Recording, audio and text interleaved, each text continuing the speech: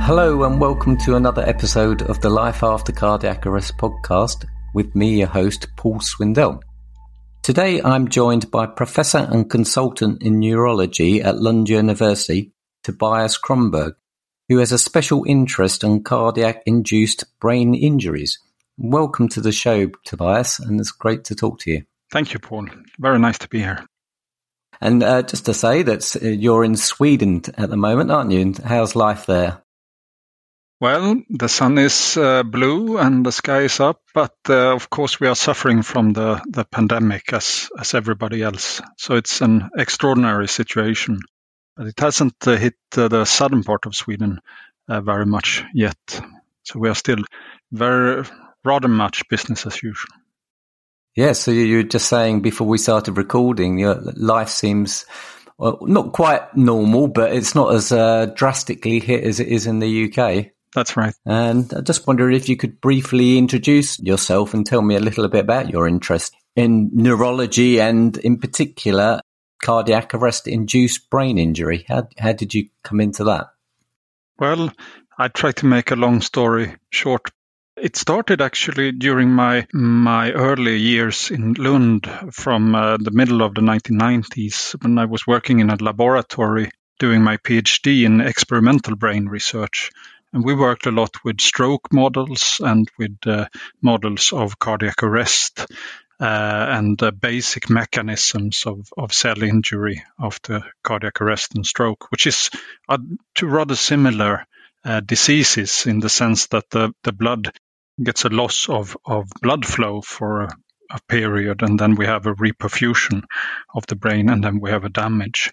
And the mechanisms are quite similar, actually.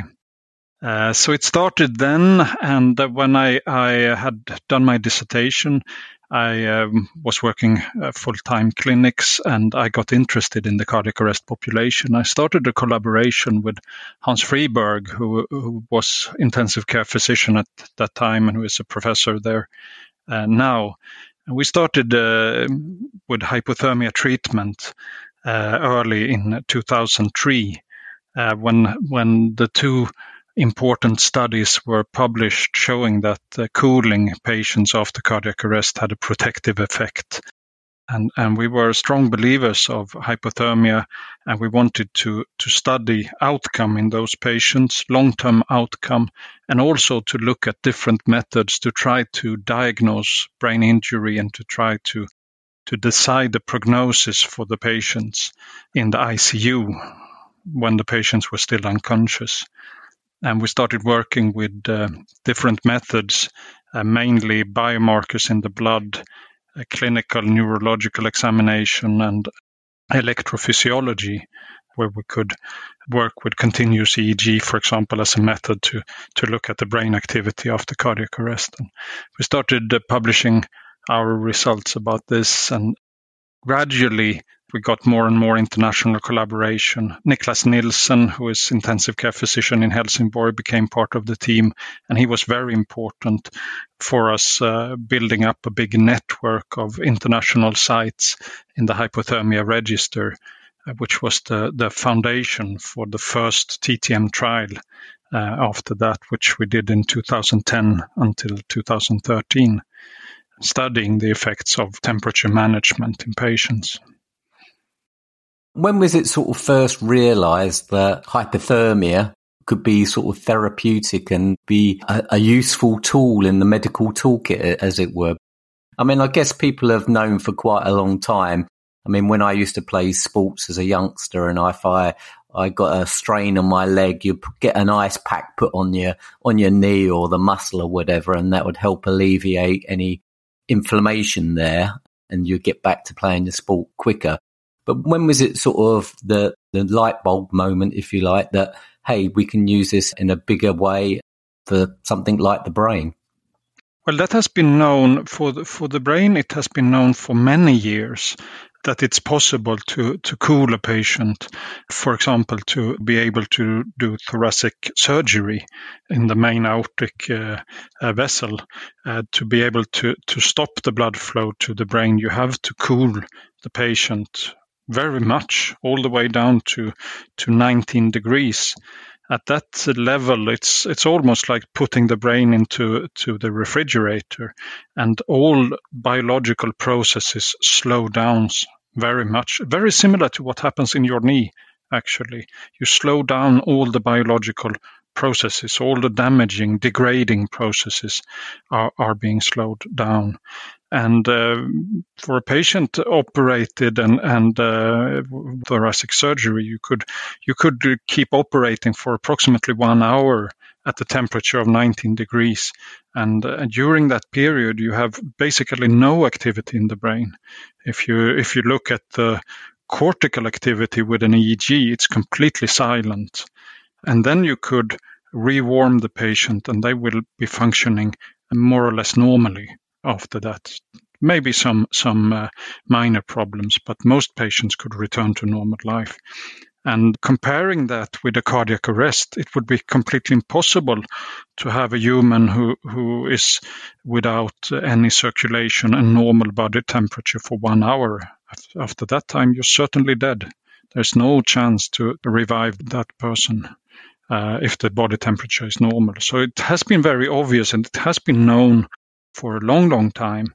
But there were early research on this. I'm not sure about the exact years, but there were pioneering research done in the US, in Pittsburgh at the Safar Institute. And then it was more or less abandoned until the 1970s. When there was a major new focus on hypothermia in experimental settings, and a lot of experimental done in animals with mild hypothermia, not down to 19 degrees, but only to 32, 33, or maybe 34 degrees. And it was shown that this was effective in different models, experimental models of cardiac arrest and stroke for that. So when I got to the laboratory and started my research in 1995, it was very well known. And in that laboratory here in Lund, a lot of the pioneering work had also been done on hypothermia in experimental animals. And for me, it was very clear. Also, I worked with the whole animal models, and I also worked with cell cultures. And when we did the ischemia in the cell cultures and we just lowered the temperature, the cells didn't get damaged. So it was sort of a concept that was very much, for all the researchers, very, very clear concept that hypothermia works. And then we had these 2 trials in 2013 showing in a clinical setting that it worked also in patients. And that led to a major implementation over the whole world of hypothermia treatment. But unfortunately, those 2 trials were not very good trials. They were small trials. One Australian trial from Bernard and his collaborators, which with only less than 100 patients, I think it was 77 patients, and then a European trial, which was stopped early because they didn't have enough funding, and they had, I think, 273 patients, which is not very much in these circumstances. So for us, later it became evident that we need more information in patients to know whether it is effective or not. We need to do large clinical trials to study temperature management, hypothermia treatment in patients. Could I just take you back to one of the things you were saying when you were doing your study in your PhD? You were saying you were looking at animals. Do animals, though, that they have a lot of them have a natural ability to hibernate anyway, don't they? So how does that come into the picture? And do humans have anything like that? No, humans don't have that ability to hibernate. And the animals used in the experiments for hypothermia don't have that ability. So a rat, which is the most common laboratory experimental animal, it can't hibernate. And pigs has also been used, but not very much. But animals and rats and mice, they don't hibernate. And also, as I mentioned to you just before we came on the air, there was a famous case at the end of the 90s which featured a Swedish doctor, Anna Baggenholm, who I believe experienced a case of hypothermia for a couple of hours, I believe it was, because she was skiing in Norway and fell into a river. Do you know much about that? Yes, I remember. I know I've seen a program on television about her. This is a very, very interesting case, and it's sort of a proof of principle case with Anna Baggenholm, because what happened was that she was skiing and down a slope, and she went out on the ice at the end of the slope and was sliding out on quite thin ice, actually, and got trapped with her head into the water. And was and drowned on the ice with her head being put into the water, and then she had a cardiac arrest, if I've understood it correctly. So it is not an unusual situation with cardiac arrest in the circumstance of drowning, of course. But what was very special with Anna Baggenholm and ideal for her was that her body and particularly her head was cooled before she had the cardiac arrest. And we also know that from experimental settings that the most protective effect of cooling is if you cool the brain of the animal or of the human in this case before the heart stops. Because then all the damaging processes will be much slower. And for her, they couldn't rescue her because of the thin ice, so her friends couldn't rescue her, and they eventually got a helicopter, and somehow they rescued her, and she was transported and put on artificial circulation in the helicopter, and slowly rewarmed, and very, very slowly her heart started beating again.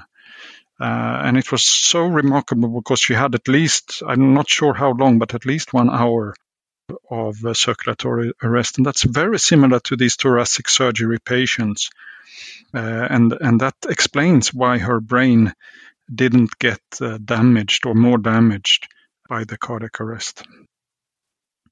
I understand that she was like over 2 hours in arrest, and her body temperature went down to 13.7 degrees, which apparently was the lowest ever recorded, and it's pretty amazing. But I don't know if you saw the news last year, towards the end of last year, there was a report of a British lady who had a similar case who suffered hypothermia in the mountains of Spain.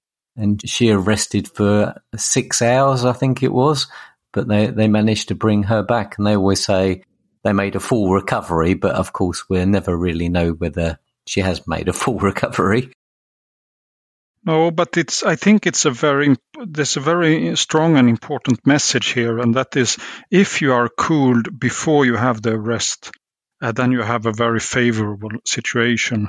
And that's also very well known to doctors that you cannot decide that the person is dead before the person has been rewarmed, because there's always the chance that the cooling or the chill has had a protective effect and that the patient will survive.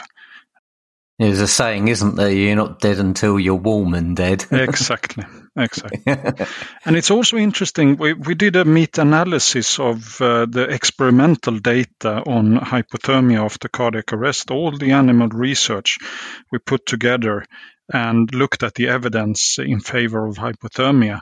And it showed that the strongest evidence is for pre-arrest cooling or intra-arrest cooling of small animals. And we have actually all too few data on large animals with post-cardiac arrest cooling, which is what we do with the humans when we are cooling after arrival to hospital.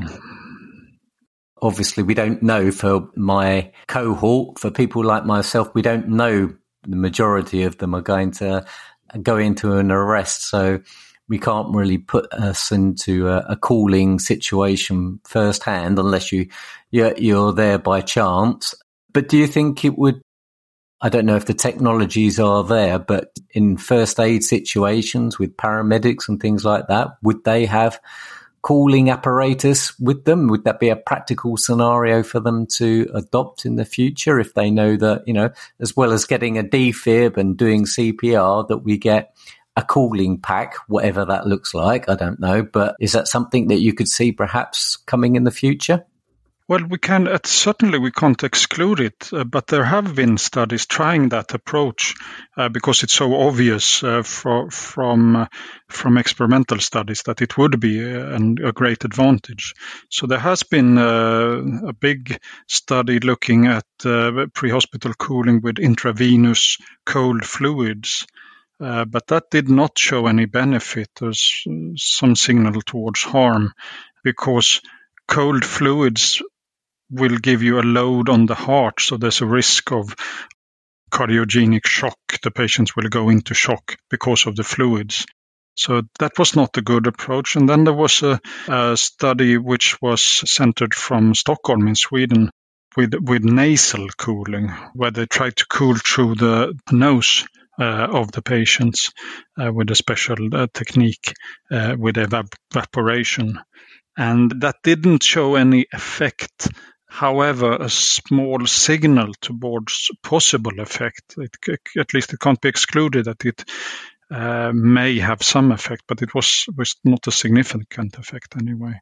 And it may tell us that it's the main thing if a person have a cardiac arrest is to get the heart restarted.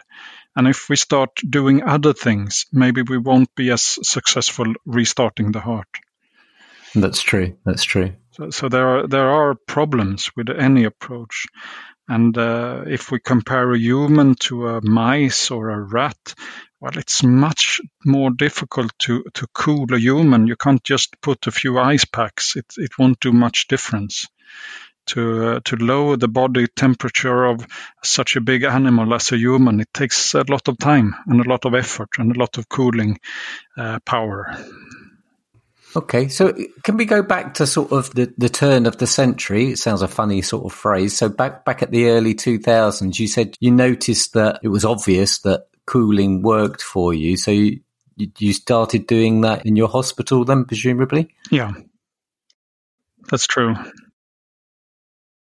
What did you start seeing? Well, it was a great enthusiasm, and the big thing I think at that time was a shift in favor of the cardiac arrest patients. They became a very interesting patient group in the ICU because it suddenly the cardiac arrest went from being a condition where we could do nothing to become a condition where we could do a lot because we could do cooling with the cooling machines, fancy new apparatus. I think that was very good for the cardiac arrest patients, and it was shown in many registers that survival went up after the introduction of cooling. I think that's important to remember as well, that probably many things improved for the cardiac arrest patients because before that time it wasn't obvious that a cardiac arrest patient would go to the ICU. They may even go to a regular ward without any artificial ventilation.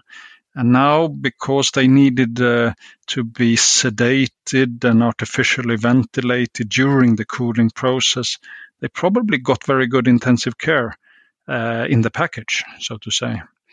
Also, we started with more advanced methods to diagnose brain injury, to be able to do a more advanced prognostication to decide which patients would have a good outcome eventually and which patients had such severe brain injury that it wouldn't be beneficial to continue treatment.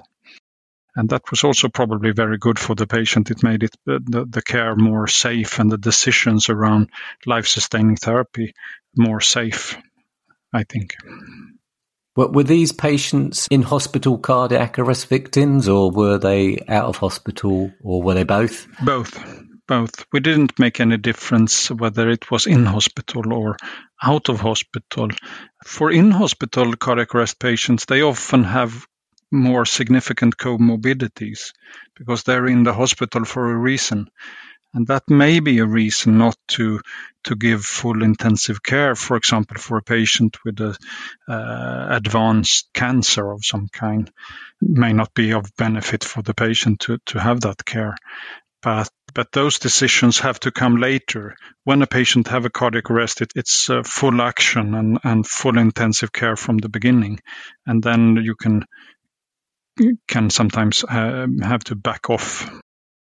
What was the scenario in Sweden at that time? Because the sort of general consensus from the UK is that the Scandinavian countries are ahead of us in the curve, as it were, regarding having AEDs in the community and encouraging people to do CPR and having the equipment and the processes in the hospital once you get there. Then I wouldn't say. I think it is at that the curve is lifting around that time, around 2000 or even later. So I think you could see the real surge in survival rates in Sweden comes after the introduction of hypothermia. But at the same period, there is a lot of training in CPR in the community, and this public movement of lay people, CPR, is around that time. And we have seen very clearly in the Swedish cardiac arrest register how survival and the use of bystander CPR are parallel curves. So you've been doing therapeutic treatments for a while then, and then had that been spreading around to other hospitals and to other parts of the world? And then what was the motivation for coming up with the TTM trial, the initial one? Yeah, so the introduction or the implementation of therapeutic hypothermia was a global movement, and a lot of believers who had been doing experimental research perhaps, or were just doing clinical research, were implementing this treatment all over the world in a parallel process. So it wasn't something that spread from Lund to other places, certainly not, but it spread from many places. And there's still very much of a movement and a great interest in hypothermia all over the world. But the TTM, so we were also part of the believers, because we had so much evidence from the experimental research, as we thought at least. And then Niklas Nielsen, he did a meta-analysis of the clinical evidence for therapeutic hypothermia, together with the clinical trials unit in Copenhagen. You know, Copenhagen is very close to Lund. It's just over the sound here, and we have a lot of collaborations. And Niklas worked with very good statisticians and clinical trialists in Copenhagen, and they could show that the evidence for therapeutic hypothermia in humans were insufficient. And that it could be a benefit, or it could be no benefit, or it could even be harm. We couldn't tell from the studies that were performed. And I think that changed something fundamentally for us in the group. And we decided to do a large international trial, and we started to form the group around the TTM, the first TTM trial. When we were discussing the TTM trial, we first thought that we would just redo the previous trials and just test whether cooling is better than no cooling. But since the guidelines at that time, they recommended cooling for these patients, many people thought it would be unethical to randomize patients to no cooling, since a lot of people all over the world thought that it was shown that cooling was working, and the guidelines stated that it was shown, or there was evidence, strong evidence in favor of hypothermia. So therefore, the first TTM trial was a bit of a compromise, where we decided to compare two different targeted temperatures, 33 degrees and 36 degrees temperature, where 36 was quite similar to no treatment, or as far as we could go in that direction. And then we did this very large trial with 950 patients, so it's much more than the other trials together. And we saw absolutely no difference between 33 and 36 degrees. And I think that was very, very surprising for many people in the field. Because from the experimental research, we should certainly have a very big difference between 33 and 36, but we didn't. And we looked at a lot of different outcomes for the patients, of course, survival, of course, neurological function at 6 months after the cardiac arrest. And we looked at cognitive function in detail. We looked at biomarkers of brain injury in the blood, and we saw no differences between the groups. So that led to a change in the recommendations from the international organizations that 33 or 36 degrees is just as good. You still felt that cooling was better than no cooling? Well, I felt that we needed to take it all the way. I didn't feel that, personally, I didn't feel very strongly that cooling was better than no cooling. I felt that there may be an effect still, but I'm not sure. And I'm still not sure because we are still doing the TTM2 trial. I think it's equally possible that there is no effect of cooling as that there is an effect. Oh, interesting. So what is it the people who say that cooling works, what is it they think is actually happening with the brain and with the body when you actually cool someone? What processes are we changing? Well, what we are certainly doing a lot of things in the brain when we cool a patient. That's no doubt about it.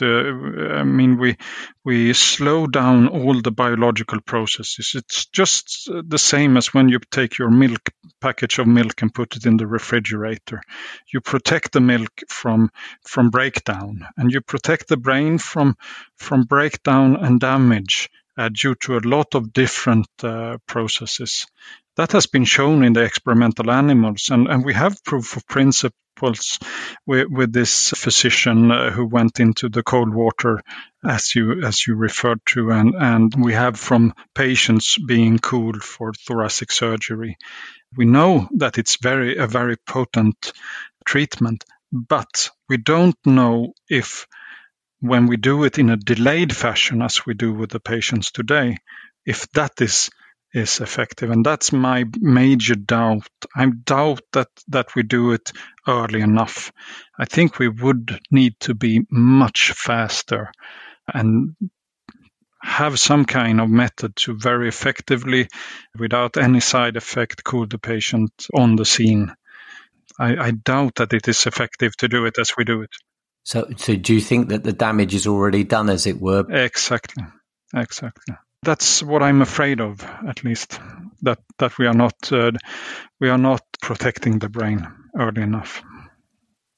And I guess that comes back to what we briefly talked about earlier, getting the paramedics equipment to be able to do that. But then, as you said, that adds another job to be done, as well as trying to restart the heart, which is obviously the most important thing to do. So it's a tricky one, isn't it, really? Yeah. So this with hypothermia treatment or targeted temperature treatment is something that we will be living with for many years to come, I'm sure. And we will have to work with it and try to refine it to get as much as possible out of the treatment. But I'm not sure that what we are doing today is effective. Are most hospitals these days, do most cardiac arrest patients, say in developed nations, will they experience the cooling that you've been talking about? Yes, I would say so. Certainly in the Scandinavian countries, but it varies over Europe and it varies globally as well. I think it's a lot more variations in the US, but there's big variations within Europe as well. Well, you're currently undertaking TTM2. So how does that differ from your original trial? Yeah, so in the TTM2, we are taking the question one step further. We are now trying to evaluate whether hypothermia to 33 degrees, as in the TTM1 trial, compared to no cooling unless the patient gets fever. So we in the control group, we will only treat those patients who develop fever which is a body temperature above 37.8. So if a patient gets 37.8, we will take them down to 37.5 and keep them there with a cooling device for the first 24 hours. Do people naturally go into a fever after they've had a cardiac arrest? Yes, many people develop a fever after cardiac arrest, and that's probably part of the global systemic organ damage with the global inflammatory process in the body. So it's common that you develop fever, and the more fever you develop, the worse is your prognosis. So it's related to a worse prognosis to have fever. So that's the reason why there is a recommendation to treat fever, and it's the same in stroke, actually. There's a recommendation to treat fever because there is an association with a worse outcome. However, whether we are actually doing something good by cooling, we don't know, because it may be that it's just a marker of a more severe damage. So we don't even know that for sure, but we thought that in the TTM2 trial we will take it just one step further and decide whether cooling for patients who do not develop fever, whether that is any good or not. Yeah, it's interesting. And so how far along are you in this trial? The TTM2 trial has included 1,900 patients, just as planned. It's the largest cardiac arrest trial ever performed. And we are now performing the follow-up, the 6 months follow-up, and trying to complete it. It has been a problem with the COVID pandemic, of course, because we can't see the patients face to face. We have to do follow-ups with the telephone instead. But we are pressing on with our schedule, and we believe we will be able to publish the results in the end of this year or the beginning of next year. Okay, that's great. So what are the outcomes you're looking for? Is it just not that they survive, but they survive with particular or better neurological outcome, is it? Yes, certainly. We are looking at different things, but the primary outcome is survival. And that's because it's a very robust outcome of the cardiac arrest. You can never manipulate survival. Either you survive or not. And you can't get any kind of influence from your own perceptions into that. But the secondary outcomes is quality of life of the survivors and also their neurological function in more detail. And then we have a lot of exploratory outcomes where we are looking at their cognitive function, their physical activity, and how they are participating in community, etc., etc. Okay. So you say you'll be publishing next year, and then do you get a feel for whether this has been a benefit doing TTM2 as opposed to TTM1? Yes, I mean, it will have a fundamental impact if we can show that hypothermia or cooling to 33 degrees is effective. Then I think a lot more centers will start using this treatment all over the world. There will be a very, very strong signal for working to refine hypothermia treatment as well. But if we don't show any effect, it will be to the other side. People will probably stop doing hypothermia for patients who don't have fever. That will also have a fundamental effect. So I think the world is rather much, the cardiac arrest community is rather much waiting for the results of the TTM2 trial. Yes, I can understand that. a lot of weight on your shoulders. Yes, it is. I'd just like to finish off this conversation about therapeutic management is sort of throw you a left field type question. Do you think we can use this sort of technology to put humans into a sort of pseudo hibernation so that maybe it can be used in other fields like space travel or preserving people so their lifespan is longer? No, I don't think so. No? I don't know, but to slow down your metabolism may be good for you. It may make you live longer. There are some data that starving is a slow grade starving will make you live somewhat longer. cooling down the body and then reawake a patient or a person. I don't know. It's sort of a scientific future that I don't want to be part of. At least I think we are so many people on the world anyhow, so we should leave space for those coming after us. But that's more an ethical issue, I guess. Of course, hypothetically cooling down somebody and putting them in a spaceship and having some machine to thaw them when they arrive, it's theoretically you may be right, maybe possible, for long travels extending over 100 years or something like that, or maybe even I don't know, over shorter periods, like getting to Mars or coming back from there can be a couple of years, I believe, if you leave it at the wrong time in the orbit. Yeah. I think you could. Probably you could extrapolate from your package of milk again that putting the milk in a refrigerator will buy you some time, but not a lot of time, a few days before it gets sour. But putting it in the freezer will buy you a lot more time. It's still a limited time, and putting a human in a freezer, I don't think we will be able to thaw them afterwards because there are so much cell damage. It's not all good news then being in the freezer. No, I don't think so.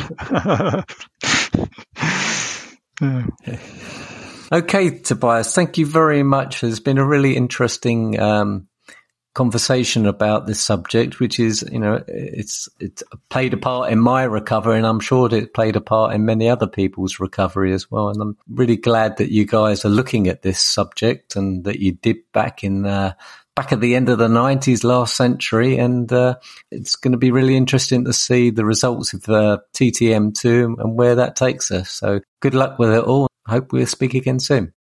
Thank you, Paul. I just want to say a last word, and that is that even if we would show that therapeutic hypothermia is ineffective in the way we use it today, it wouldn't mean that the treatment has not been beneficial for the patients. I think it has been tremendously beneficial because a lot of things came with the package, a lot more focus on the cardiac arrest patient in the ICU. A lot more artificial ventilation, a focus on that, sedation regimes, EEG, surveillance, etc. We will talk more about that. It's very valid points, and thanks for raising them. Thank you. Thanks a lot. Bye-bye. Bye. This concludes this episode of the Life After Cardiac Arrest podcast, and I'd love to know what you think. And you can do that via Facebook, Twitter, Instagram, or the website southerncardiacarrestuk.org. And you can find us by Googling Southern Cardiac Arrest UK or the Life After Cardiac Arrest podcast. If you have found value in this or other episodes, please help spread the word by leaving a review on your podcast provider such as Apple or wherever is convenient. And don't forget, if you want to know more about Life After Cardiac Arrest, check out our books, Life After Cardiac Arrest, on Amazon. Make sure you click subscribe, and I'll speak to you next time.